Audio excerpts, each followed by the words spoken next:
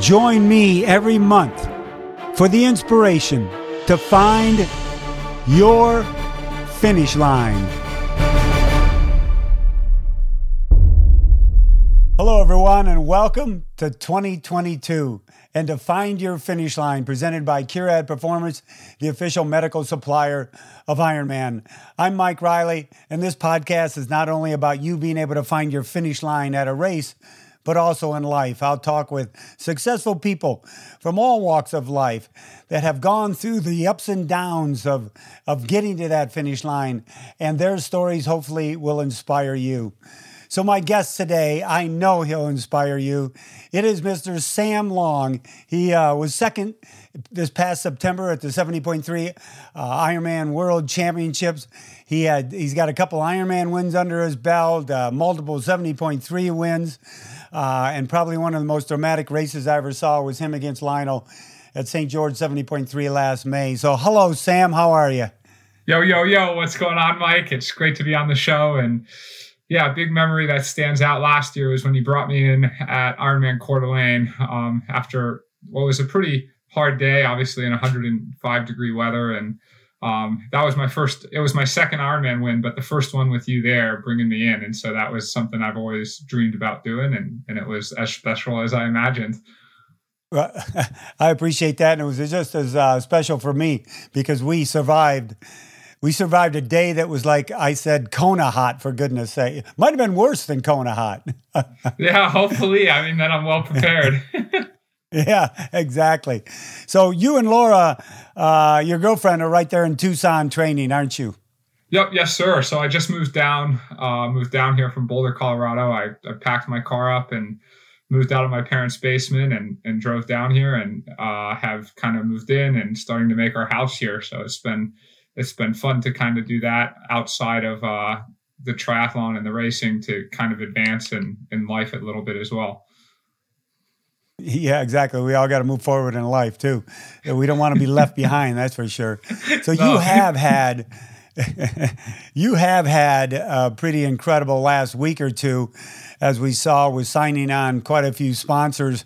Can you, because, the more I think about it, navigating a career as a professional triathlete, especially on the rise like you are, can be tricky, and people want to jump on the yo bandwagon, which I love. And you've got a USA lineup of sponsors. Take us through the process. Are you a part of it? Do you have somebody doing that work for you? Are you involved in it? Take us through that process of all these sponsor signings. Yeah, that's a great question, Mike. And I'd say I do things a little bit differently than most other pros who have now reached the level I'm at, and that I basically do it all 100% on my own. I obviously have some advisors. I have a lawyer who helps me with contracts. My dad's a business professional. He's been in banking for 30 plus years, so he can help me kind of with the financial side and understanding it. But I love connecting with people, and I love connecting with my sponsors and getting to know them and talking about brand agendas and how to spread their word and telling them even about myself and how I want to add value. And so it's a lot of work, certainly, that I've taken on, but it's been really rewarding. And it's especially rewarding to see, like, okay, I've been training so hard for so many years. And first off, those years of training took years to show up to perform at the level needed on the race course. And then I've performed on the race course now for a few years. And finally now it's like the sponsors are starting to come through. So it's really doing it myself has allowed me to bring everything full circle of, okay, the hard work leads to the results, and the results lead to the sponsors, and the sponsors lead to, well, hopefully more hard work and more results, but also like a good living and being able to feel like, for the first time in my life, I feel like I'm actually established in the sport, and that if I had a bad season, I wouldn't be having to quit and go and get a desk job, basically. So I can now say with confidence, I'm going to be in this sport, in 2025 and 2030, and that it actually allows me to have a little bit more patience and a little bit more calm in the way I approach my training and not having to force things quite as much. Yeah, I see you at a desk job just about as much as I see, a weightlifter doing anything else. I mean, I just can't imagine you at a desk job. No, exactly. So does that, now you're juggling sponsors, you're doing it yourself, as you say, which I find very admirable. Do you feel a little pressure on how do you juggle? You know what kind of training you've got to do and the events you're going to do to be able to juggle that sponsorship life and the racing training life and then life itself. That's a tough little balance. Oh God, yeah. I mean, it's been learning how to prioritize my time and take the important moments, just to focus on what's important to me, basically. And obviously now living with my girlfriend, and there's been times where I've gotten chewed out a bit, which I'm sure every triathlete will agree with, right? With a job and pursuing triathlon, that sometimes that family life can lag a little bit behind, and then you get called out for it. So it's, it's really, for me, it's two important things or three important things, right? It's triathlon, which you could break out as the performance side, and then the sort of sponsorship business side. And then it's my friends and family. And that's really all that I focus on in life. And so it's, if something doesn't fit into those categories, then I don't really do it that much. And yeah, I think it's good to be busy, and it's fun to be busy. And I've had to learn kind of how to be efficient doing the sponsorship work. I mean, it's also hard when you're first picking up a sponsor. It would take me like an hour to write one email. Oh, this is what I want to do, and this is, and I'd be so nervous about it. But once I've done it enough, it's kind of, I know what to say, and it starts to flow a little bit, right? It's like being at your first day at work compared to being there now for a year or something, or 5 years. It's just a little bit. Not a little bit. It's a lot faster now. Yeah.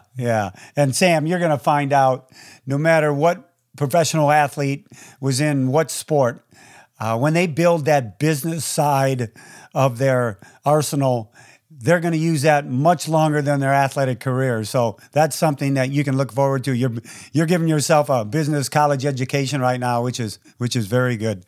Well, so exactly. I literally tell you what, Mike, I've thought that I've gotten more in the last year doing sponsorship and connecting with people on all of that and running my business side, starting my own apparel business, than I got hands down in a year of school. Absolutely hands down. I learned more this last year than I did getting my degrees.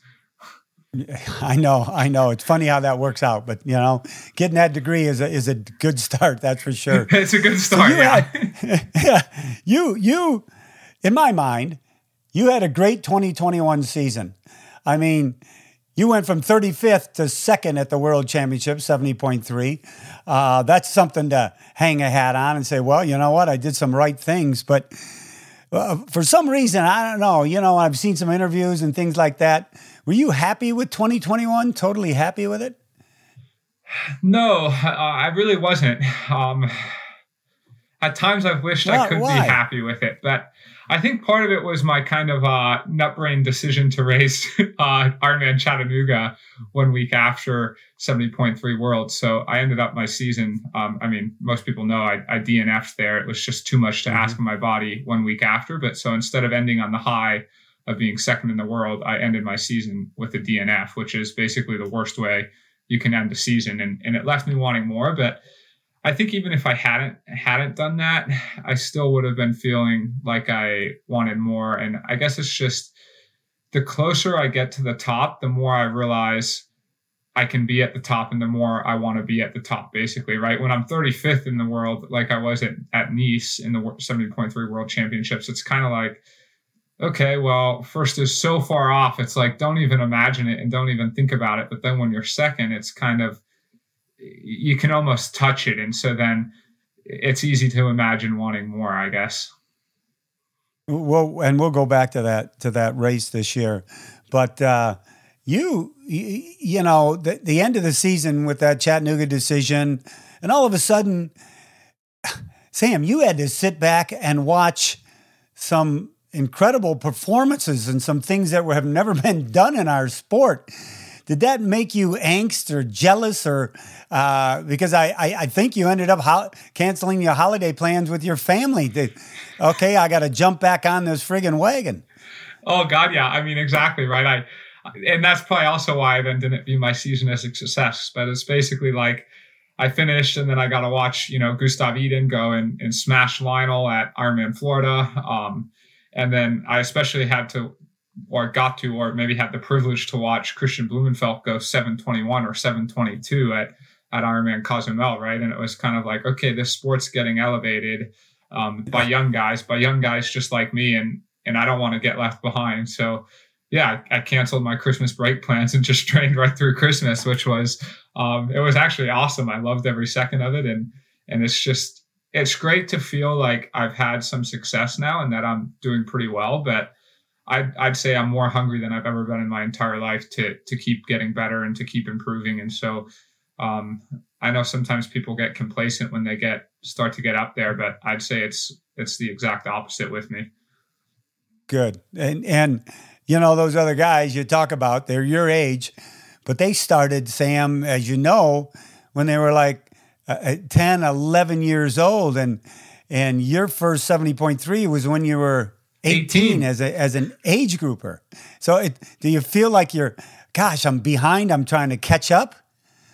Yeah, I mean, I guess, right, they've literally been doing triathlon twice as long as me. If I'm going into my 8th season, they're going into their 15th or 16th season. And I guess in some ways, particularly in the swim, I feel like, okay, I'm having to catch up and I'm having to put that work in. But it actually sort of excites me because I've gotten somewhat close already, and I can reasonably expect my improvement curve to be larger than theirs, right? Simply because if you've been doing something for less time, you likely improve at it more. There's less you've already worked on, so there's more things and more areas of improvement than someone who's been doing it for twice as long. And so it's both sort of, yes, I'm lagging a little bit behind, but it's also, okay, great, I have so much more to keep improving. Right. So when you approach a new year and this new season coming up, do you plan it out with a coach? Do you have a coach, Sam? Yeah, I have a coach, Coach Ryan Bolton. He's out of, he's kind of out of his suitcase. Yeah, you would, of course, know him. He went to the Olympics, the 2000 Olympics. He won Ironman Lake Placid in 2003 and now runs quite a successful coaching business. And yeah, I mean, we already have the whole season planned out, basically. We have every race planned out. And that way, in the past, I've sometimes added races or stuff like that. And Chattanooga, I think, was one of the last times we'll see me do that. I wasn't supposed to do that. I was going to do Kona 3 weeks after St. George, and I wanted to do another Ironman. And it was like, okay, there weren't that many options. I actually predicted that Sacramento wouldn't happen. I just didn't think it would happen. So I said, there's the only other option besides that was Chattanooga or Cozumel. And I didn't want to race all the way till Cozumel. So it was, okay, give Chattanooga a go. But anyways, point being is that whole race only came into plan because other plans changed and Kona got canceled, while this year, hopefully, like, my race plan can stick true and I can just kind of follow the steps we've laid out already. So what do you think, you and Ryan, you know, every triathlete, age groupers alike, you know, they want to improve from season to season. But where do you think, Sam, your improvements are going to come from? Is it going to be individually from the swim, bike, run, or just overall? I think both. I mean, I think it's no secret. I mean, I've got like at least a minute. I can foresee myself improving in the swim in a 70.3 this year, and up to 2 or 3 minutes in an Ironman in the swim. And then I still see a lot of improvement. I don't know that my bike times will get that much faster, but I'm hoping to be more efficient on the bike. And basically be able to conserve a little bit more energy. And then, I'm hoping to be able to run still quite a bit faster. And you throw that in and then you start to get overall faster, right? Because another year of maturity, another year of racing experience, I focus a lot on making the right decisions in the moment. And if we went back to that St. George race with Lionel in May, you know, I lost the race by 6 seconds. I don't think that really had too much to do with fitness. Maybe another year of racing. I mean, Lionel's been in a lot more close battles than me at that point. And I think now with another year of racing, I'd potentially be able to get the edge, or maybe it would be 4 seconds. I don't know. But that's something that only comes with race experience rather than necessarily being more fit, let's say. How do you train yourself mentally? I mean, you think that race came down to being a mental lapse at all, or was it pure physical, Sam?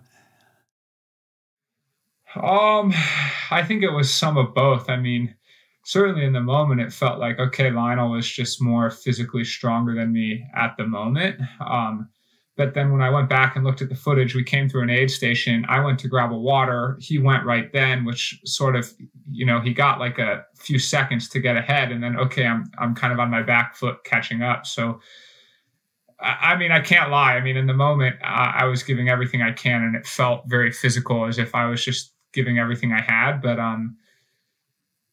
yeah, so I don't know. It felt pretty physical, but I also want to think like potentially there were things earlier on in the race that I could have done. Like I made a big surge at about mile 6 of the run on a downhill and kind of got a little bit of time on him. And then I actually like overshot the turn a little bit. So then I ended up basically burning a match for nothing. And then he caught right back up on me. And it's like, if I had just used that match at the end, I might've been running stride for stride with him right to the very finish line. Yeah. Let's go back to the 70.3 Worlds in St. George. You were only 4 minutes behind Gustav with your second there. I want to take you back. Do you remember the pro press conference we had with all of you up on stage? And when Gustav and Christian were talking amongst one another, I asked them a question, and they were like discounting all of the rest of you on that stage in that race because those two were there. Did that piss you off? Did that? Oh yeah, I'll never forget that moment, to be honest. I actually would almost credit that moment one of the biggest moments for allowing me to get second place, because I remember sitting up there and it just absolutely infuriated me to basically be saying, oh yeah, we're getting first and second. And it doesn't even matter who else is here. It doesn't matter whatsoever. It was just a moment to be another athlete that's done a lot of work and kind of saying, hey, wait a minute, like at least one of us has to do something. And if it's not me, I would have hoped it would have been someone else. And it really lit a fire underneath my butt. Yeah. Yeah, I was looking at the eyes of you and a few of your counterparts, and I thought a couple guys were going to get up and go after him. But it was all in good competition. How do you think you're going to be set up for the 2021 Ironman World Championships in St. George this year? You know the course like the back of your hand, but obviously it's 140.6 miles. Is everything geared towards that right now, Sam? Yeah, everything's geared towards that. That's my main focus, obviously, for the first half of the year. And I love the course. I think there's still maybe even Ironman's going to make a few modifications to the final course. I'm not exactly sure. That it says on the website that the maps may change. And so I know certainly they wouldn't make it easier than it is. If anything, they would make it harder. And it's already a pretty hard and difficult course. And anyone who's raced there in May knows that the mornings can be quite cold. I mean, the reservoir is usually like 60 degrees that time of year, but that it often gets up to about 95 degrees there in May. So it's going to be this interesting combination of like, it's not just guys that have to be able to perform well and run well in the heat, but you actually also have to be able to perform well in the cold, basically in a cold weather swim. And the bike course actually goes even higher up than the 70.3. It goes up over 5,000 feet. So you also have to be able to perform at altitude. So I think it's kind of it's a great race that sort of forces the athletes to be able to perform in all conditions, right? Sort of down low, also at altitude, cold weather, hot weather, windy, sunshine, hills, flats. It's basically everything all at once. And I mean, yeah, I'm just so excited about that race. Yeah, everybody is. Do you think you're going to take a look and plan that race out strategy-wise, not because of the competition, but because of where you know those tough hills are going to come, the whole deal? I mean, because I think it's got to be a strategical race as much as it is a physical race. Oh, God, yeah. I mean, it's going to be super strategic, especially being a world championships, right? There'll be kind of big legal draft packs in the pros, right, at 12 meters. There'll be big groups of that. And then it's kind of when you go and when you attack and when people are going to get tired. And there's opportunities on that course, certainly for that. And so I've already been thinking about that a lot. Thankfully, like you said, I know the course like the back of my hand. I've gone out there and done training camps. So I've done that, the loop, the full bike courses on. I've probably ridden that 25 times in my life. So I kind of know it pretty well. And I know that there's some good opportunities for carnage, basically. Hold on, everyone. We'll be right back after a message from our sponsors. Even after 40 years on the microphone at thousands of events welcoming hundreds of thousands of athletes to the finish lines, I am still in awe by the incredible endurance of each and every athlete and what you display. The physical exertion, the sweat, and the challenges you put your body through deserve a level of support that match your dedication. As the official medical supplier for the Ironman US Series, Curad Performance Series lineups of wraps, tapes, bandages, supports, and braces give you, the serious athlete, and weekend warriors alike, the optimal support needed to keep moving, including new far infrared kinesiology tape technology, which reduces energy made through body heat, back to targeted areas to help you heal faster and enhance performance. So don't you let sprains and muscle pain hold you back. Recover smarter and shop the entire Curad Performance Series on Amazon. So Sam, I'm going to keep talking about some other races, but it just hit me because I don't know. Where did Yo come from? To be honest, Mike, I don't even know. What do you mean you don't know? How can you not know? It's yours. It's your moniker. So what happened is I'd start my Instagram stories. It was just something I said without realizing it. I would say, yo, what's going on? And yo, how are you? And finally people were like, you got to like actually make that a thing. You got to like try and get that trademarked. That's your custom phrase. And then it just kind of took off naturally from there, but it was never something like, oh, I'm going to start saying this. I literally didn't even know I said it. And people were like, you say yo a lot. And I was like, I do. That's kind of a weird thing to say. And but it's pretty awesome to have. It is awesome. In my mind, it's like saying, what's up, what's going on, how you doing, you know, and you even, I even found myself saying it on the microphone when you're coming out thinking, oh my gosh, should I do that? Yo. It's like I'm advertising your moniker when you come on in, but it's like, hey, what's up? Good job. You know? So I love it. Now you got it on t-shirts and a clothing line.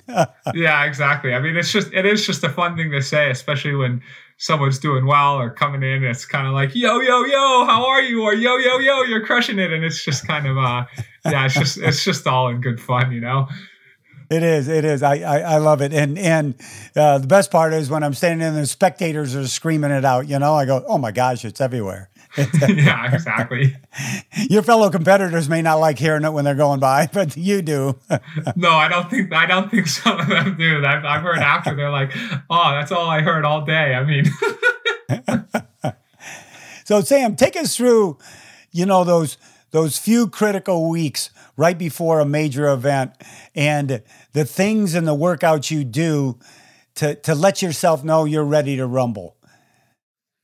Yeah, totally. I mean, I think first off, it kind of comes with this overarching approach that's beyond the details of individual workouts or anything. And it's finding more time in the day to relax and get a quiet mind. And I really think that's probably the most important thing, because the intensity, the training starts to have more of an intensity, right? The mind's starting to be unquiet. You've got people putting pressure on you. I'm putting pressure on myself. And there's so much going on that I really have to make a big focal point to have time to kind of turn off, and the phone's blowing up on Instagram. And so it's like really in those final few weeks, I make sure to have time where I'm just totally turned off and saying no to people, saying no to things, and just kind of with my few closest friends or with myself, and just, I honestly think that's the most important thing to do. And that doesn't necessarily look like anything specific. It could just be, you know, the phone's off. I'm getting dinner with me and my two parents at a nice place, and it's quiet and we're not talking about triathlon. Or it could be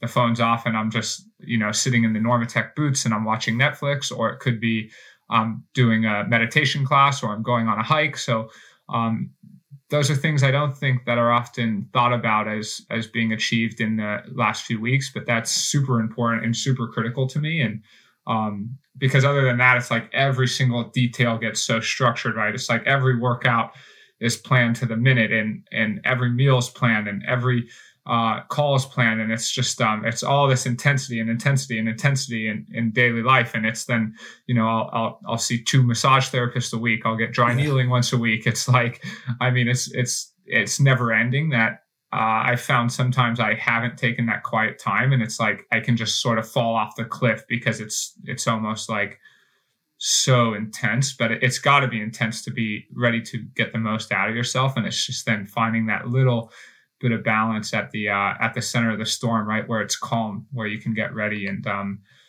but yeah, like, I mean, I usually do my last long run like 7-8 days out, and that's kind of a signal point of like, okay, this is on. And yeah, kind of over the years now, I've kind of learned I've got certain workouts I do in the final few weeks. So those are sort of like they're benchmarks, right? And I can kind of compare performance and say like, okay, I performed better at this race than I did 6 months ago, right? I mean, going into St. George, the World Championships, I knew I was better for the World Championships than I was in May, because I did some of the same exact workouts in the final 2 weeks and they were going better. So it was like, I should be able to have a better race, which I was still second, but in my opinion, it was a better race.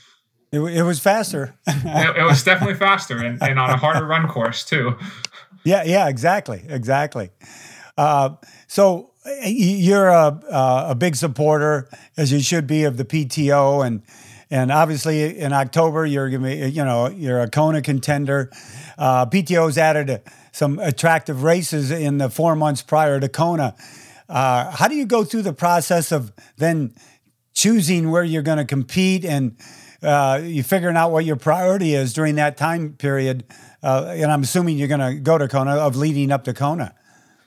Yeah, I mean, God, is next year a challenge. I feel like normally you've got Kona and you've got 70.3 Worlds, historically speaking, for the last 10 years. And you either decide to do both, or you maybe decide just to do Kona, right? And so it's kind of, the decisions are made easy. This year there's 2 Ironman World Championships, there's a 70.3 World Championships, and the PTO has thrown in 3 great events. And so it's like, I mean, that's 6 events right there that are all world caliber championship level events. And so I think, the acronym FOMO is something that we're all going to have to deal with next year. And we're going to have to decide which races to pick and which races not to pick. And so, just really trying to align the goals up and thinking a lot about, what sets me up to have the best career, not just this year, but also, in 5 years from now, and in my development as an athlete, and what's important to my sponsors, but also what's important to me. And then kind of finding, okay, how can I do the most number of these events while performing at them? And what's the kind of different, how many weeks are between the events? Say if I do like the Edmonton race and Kona compared to, say, Edmonton and St. George and Kona, and kind of figuring out, okay, which one do I have to skip? And I mean, I know for me, the most important thing, just because of St. George, is I'm the most excited about the 2 St. George events, actually, to be honest. And because then I know it's going to move away from there for a while. So I think I'm the most excited about Ironman World Champs in St. George in May. I mean, it's the first World Champs in 3 years, so I'm so excited about that. And then my second most excited event actually wouldn't be Kona. It would be 70.3 World Championships again, just because I was second there, and I know then it's kind of, that could be the last time the World Championships is raced at St. George. So to me, it sort of feels like, okay, it's kind of my last chance to really win that race on that course. And I just, that town's like, I mean, it's like my town. So I really take that seriously. And then with my age, I have a feeling that Kona is going to return now in October, and that then it will stay there most likely for a long time. And so I think like Jan Frodeno would feel very, very differently, I'm sure, right? He's done Kona. He's won Kona multiple times. It's kind of, he's getting old. It's like, it's his last dying breath to get another Kona title this year. That I think that will be the be all end all. And he's maybe not even that worried about St. George. This is just purely an example. I could be completely wrong. He might say, oh, St. George is the most important, but I think it just kind of goes to show that we all have different priorities as athletes that are important to us at different points in our careers. Yeah, those priorities go obviously with age and accentuation of the races you've done before. So I think everybody's they're in the same boat as you, Sam, just trying to figure out what to do, because it's a great lineup, that's for sure. Hey, why do you like the triathlon lifestyle so much? What drew you to it? To where all of a sudden you go, hey, well, I'm good at it, but why do you like this lifestyle so much? Oh, I mean, I think the first reason is I just have too much energy and too much ADD for regular day life. You can't do anything. You got to have all this, huh? Oh, I have to have all this, right? And I remember as a kid, before I found triathlon, I never knew there was such a sport that really existed where, you could do 3 sports and that's called one sport. So I remember I would always take in high school, whatever, I would take as many like PE and weight training classes as I could possibly fit on my schedule, because that was definitely at the time, and it still would be a lot more fun than studying chemistry, let's say. And then I remember I'm a triplet too, so my parents couldn't drive us around, so I rode my bike everywhere, and then I would go to football practice right after, and then I would ride my bike, and then I would go to soccer practice, and then I would ride home, and then eventually I even added on, I'd go home and I'd study for a few hours, and then I would then go to the climbing gym and I would go bouldering for a few hours at like 8:00 at night. So I was doing like 3-4 sports a day, just because I had so much energy and I just kind of loved the challenge of learning multiple sports. So then basically when I found out, this thing called triathlon exists, I found out of that my senior year of high school. And then suddenly every morning I'd wake up, I'd ride my bike, in the freezing cold weather, at 6 a.m. to go swim laps, at the pool before school. Then I'd ride to school. Then I'd still get my weight training class. Then I would do the cross country practice, and then I would ride home, and I'd often add on extra miles for fun. And that's kind of how it came together. And actually what's crazy about it is my grades actually started getting so much better the more I would work out, because it allowed my mind to kind of calm down, and I'd be able to focus better. And to be honest, I would go out and I'd be on my bike and I'd be running the arithmetic tables in my head. So I would actually study while I was on the bike, and it helped me memorize things. And yeah, and I think I just love, I remember when I would only do one sport, I just found learning one sport's mastering one sport's hard, but mastering 3 sports, it's just a whole nother level of fun and complexity. And so I don't know, I just it just kind of grew on me. And then I just think it's also one sport, you're just not outside it, you're not outside in nature enough. And triathlon, of all the sports, I think it puts us, it gives us the ability to be in nature, in the great outdoors, more than pretty much any other sport I can think of. And that's what really grounds me to it. Well, everybody, you're listening to Sam Long on Find Your Finish Line here. And Sam, when you talk about that, you make me tired, for God's sakes, for all the stuff you're doing. But I remember one time I asked you, because you were being a triplet, did your brothers, did they compete and everything? And you said, no, they didn't do it that much. Now I know why. You did it all. They didn't have to. Yeah, exactly. They sat back going, hell, let Sam do it. I don't need to go ride my bike at 6 degrees in the morning. Yeah, exactly. He's doing all of it. I mean, sometimes when I was a young guy, I'm still a pretty young guy, obviously, but I mean, I remember there would be nothing more cool than waking up at 4:30 in the morning and, how many miles can I bike before I have to be at work or school all day? It was just the most exciting thing to me. I love that. Hey, Sam, what do you think now? I love it that you're talking more about the business side of the sport, because it is a huge side and it's always going to be here, and you'll be able to take advantage of it and be a part of it. But what do you think our sport and events can do better at? Where can we improve? Where can triathlon improve? Yeah, so I guess I'll start by saying I think that the greatest thing that triathlon has is that age groupers and pros share the same course, and that we're so close together, right? I mean, you don't get to go and play tennis with, Federer and Djokovic on the same court at the same time. And so I think this connects our pros, the pros of the sport, with the age groupers more so than any other sport, right? And that we're literally with each other. And in the morning, we're in the same transition area. We're going through the same nerves at the same time as we get ready.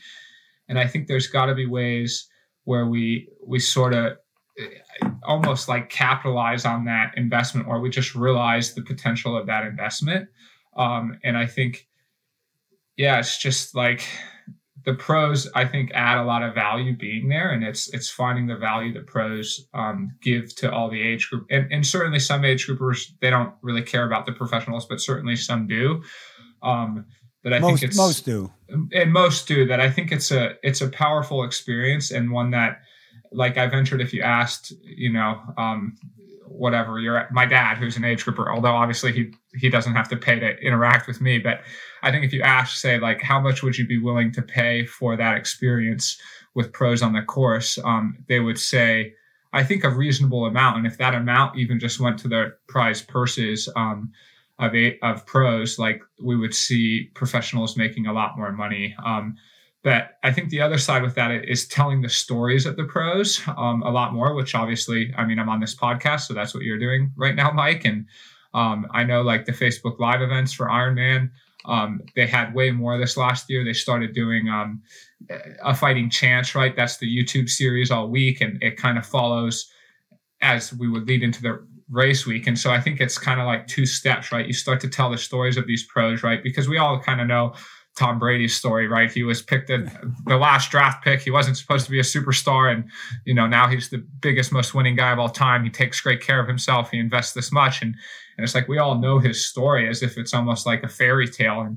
And if we could get to that status where people knew pros stories that well, then I think we would see, like, not only would endemic sponsorship rise, which just means like swim, bike, run sponsors, but we would also see, like, Toyota would come in, or Costco, or McDonald's, or whoever, that basically the commercials and the people you see getting sponsored by football players or any other sports would start to come into the sport. And that's where professionals would really start to make a big living. And not only that, but then, like, Ironman would make more money too, because, then you might have these huge national billion dollar companies saying, like, we want to sponsor this event.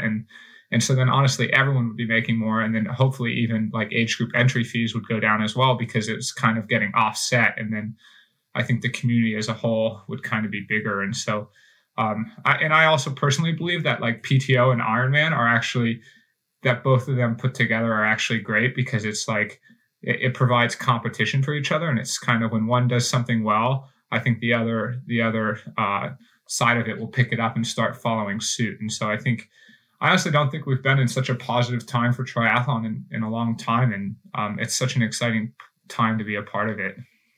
It really is. And coming from a sales world, as I have all these years on my other careers, competition is good. Competition can only make you better, as you pro triathletes know that. And it's the same in business. Sam, how have you coped with the whole COVID situation, even today and in the past? Does it make you uneasy? Are you abiding by everything? I mean, how are you getting through it all? Yeah, it's a great question, Mike. I mean, certainly, like, we're going on almost 2 years of this. Yeah, no kidding. This now. The last 2 years have been just incredibly different and unusual, and at times just uncomfortable and not ideal, and not what I wanted to deal with. And sometimes very scary. And it's hard to see family. It's hard to see friends. It's hard to travel. It's hard to do all these things we want. But for me, I ended up kind of trying to flip the coin and view the positive side of it. And I really viewed it as a time to reinvent myself. And I think that's really what we saw when, at the start of the COVID pandemic, I mean, I was not a household name in triathlon by any means of it.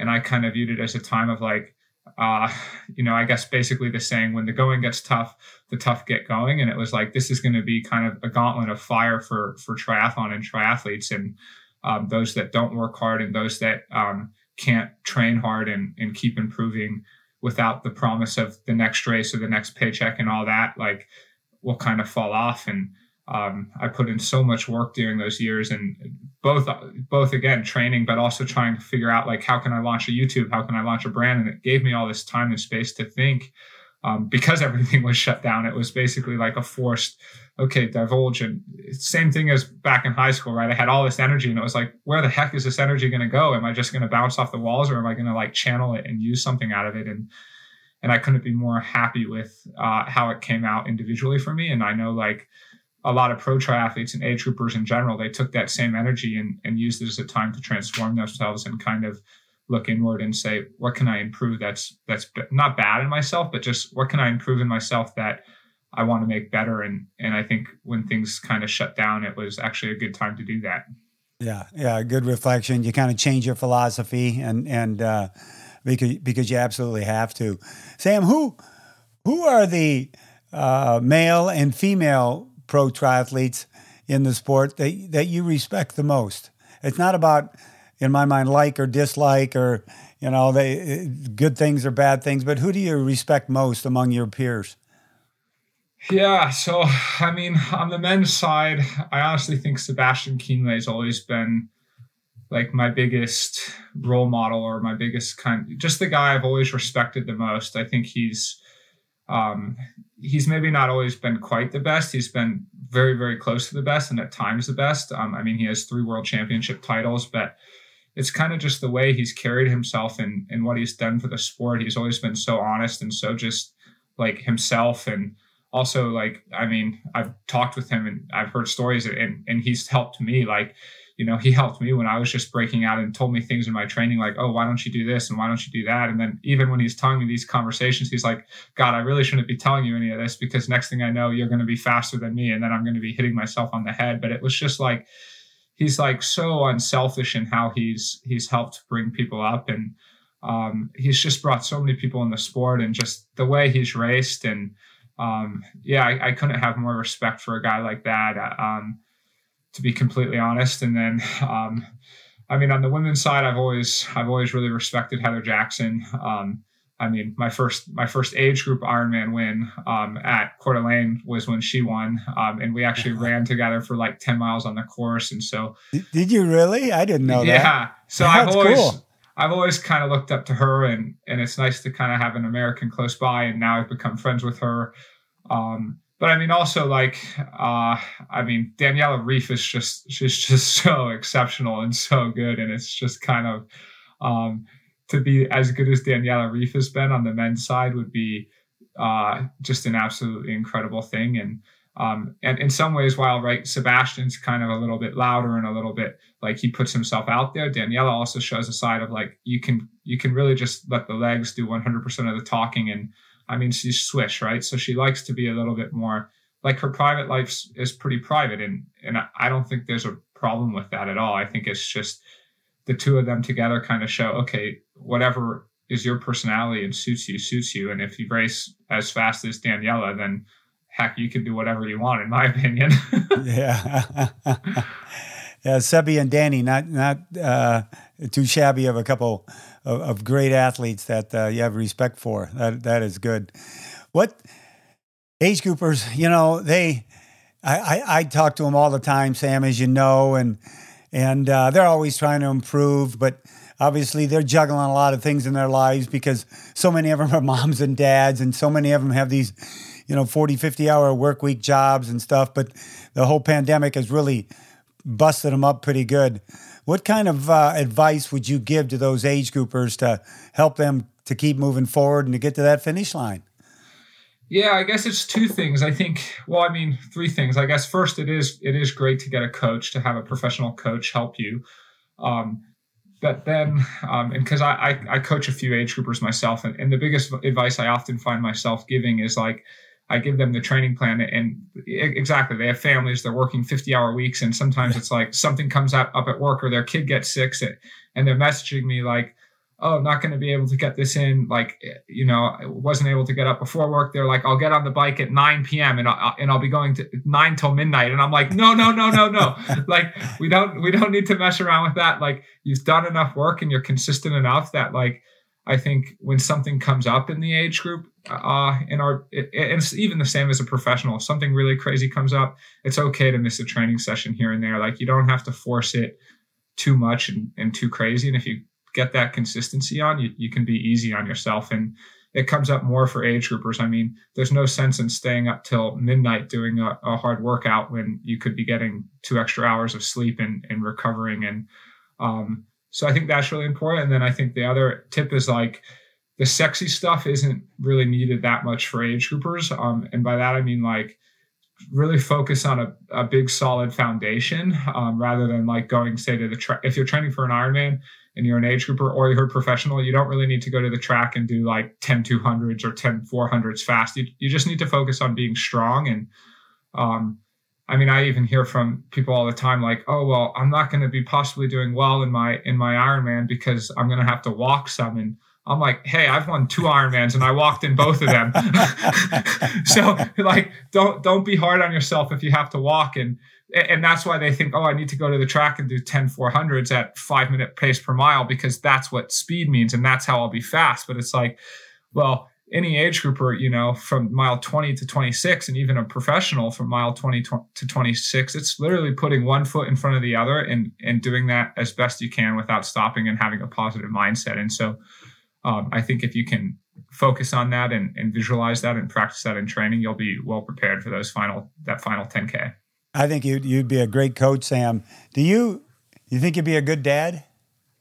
Oh God, I mean, yeah, you know, it's gonna come one day. I don't know how soon, but I think it's funny to even compare. Like 2 years ago, I thought, oh, I'm never gonna have kids because all I thought about was triathlon and I want to be on my bike. But now it's already I'm kind of starting to think like, oh, there's more beautiful things to life besides triathlon and more challenges. And I mean, I think I can already think being a parent would be so much harder than being a top professional. But I'm definitely not ready for that challenge yet, but maybe one day. Yeah, I guarantee. I think it's harder. Yeah. I think it's harder. So, Sam, my final question on Find Your Finish Line comes out of the Baja 1000 racing, the desert racing down there. I've got friends that race there all the time, and they call it table racing. After the race, they sit around and reminisce about the course, what happened, who won, all that good stuff. So I call it tri-table racing here. Talk about any tidbit from a race you want to bring up as a memory with us, good or bad, whatever you want. It comes to your mind. That's a great question. You can go back to when you're 18. You can do it on a race, whatever. Yeah, I got to make it a good one. I mean, here's a pretty good one, actually. So after Kona, right, I raced as an age grouper. It was 2015. Yeah, it was 2015, yeah. And I was 19 years old. And I remember, obviously, the day was everything you would expect the day to be. And I remember finishing and whatever, enjoying and celebrating with my family. And then I remember I'd already done 2 other Ironmans. And I remember, I thought I knew what leg soreness would be. And that night, my legs were so sore, I literally couldn't sleep. And what I did is I put the Normatec boots on and I put them on a continuous cycle and wore them the entire night for 10 hours. I wore them for like 8 hours straight, running all night, and just slept there, you know, with my legs up, like lying down like a zombie with the boots on for 8 hours. And it was the only way I could sleep. And I remember kind of waking up in the morning and be like, yeah, that's how your legs should hurt. And my legs have never hurt in that same way since. So I guess. Well, I'm going to put a disclaimer, everybody out there. You don't wear your compression boots for 10 hours, okay? That's not what we're saying here. Could you get up and walk out of bed after that? Yeah, it was fine. I mean, yeah. So that had to be 19 years old. Not many 19-year-olds get to do Kona. That had to be a pretty special experience for you. Oh yeah, I mean, of course, yeah. I'm telling just some goofy story basically because that came to mind. But there's so many better stories I could tell. Like, I mean, particularly in Kona, I remember just waking up in the morning and it being like, you know, wow, I'm only 19 years old and this is like what triathletes dream their whole life to have, and literally just feeling the energy in the air and going to the start line. And oh God, it was just this incredible experience. And yeah, I mean, and then of course I remember, you know, my first Ironman win with you at Coeur d'Alene there, right? And it's like, I was trying to make it to the finish line, Mike, to get there for the midnight to cheer the final finishers on, okay? And I'm walking through the town and everyone wanted to buy me a drink. So you might not know this, but by the time I got there, I probably had 10 drinks because all the locals, I'd be walking by on the street to get there and they're like, no, come in, you got to have a drink with us. So I finally get to the finish line and it was like 11:54. And you were like, you kind of, I have to say, you kind of close. Usually they're about 11 o'clock, 11:15. And there you come. I go, well, at least he made it. Exactly. Because I parked and it was only like 8 blocks, but every single block I had to have a drink. I look back and go, oh, what a great experience, because I ended up having all these. And I wish I actually would have gotten to the finish line earlier too, because I kind of missed that. But I had all these different conversations with different people at all these bars, good. And it was kind of a crazy night. Yeah. That's good. Nothing wrong with that, Sam. That's good. I'll forgive you, but the next time, you know what time you got to be there. Yeah, 11 to 11:15. I'll leave at 10 to make sure I get there on time. Yeah, exactly. Exactly. Well, again, thank you very much, Sam Long, for your time. I know you've got a busy schedule. Here it is, January, and you and I both know May is going to be here before we know it. It's just how time flies. So I wish you the best of luck in your season, and I can't wait to see you at the start and finish lines, buddy. Yeah, thank you very much, Mike, and thank you for being such a great ambassador for everyone in this sport. Oh, well, I appreciate that. Thank you. And thank you, everybody, for listening to another edition of Find Your Finish Line, presented by Curad Performance, the official medical supplier of Ironman. And if you like the show, you can find it obviously on Spotify or Overcast. Go to my website, MikeReilly.net, and look it up there. And give us a review if you would. That would be fantastic. Tell us how we're doing. So, everybody, always keep in mind, you're the cause of your own experience. Keep that in mind, and you'll take responsibility for everything you do. Be safe out there on the roads, and I can't wait to see you at the next finish line. Aloha.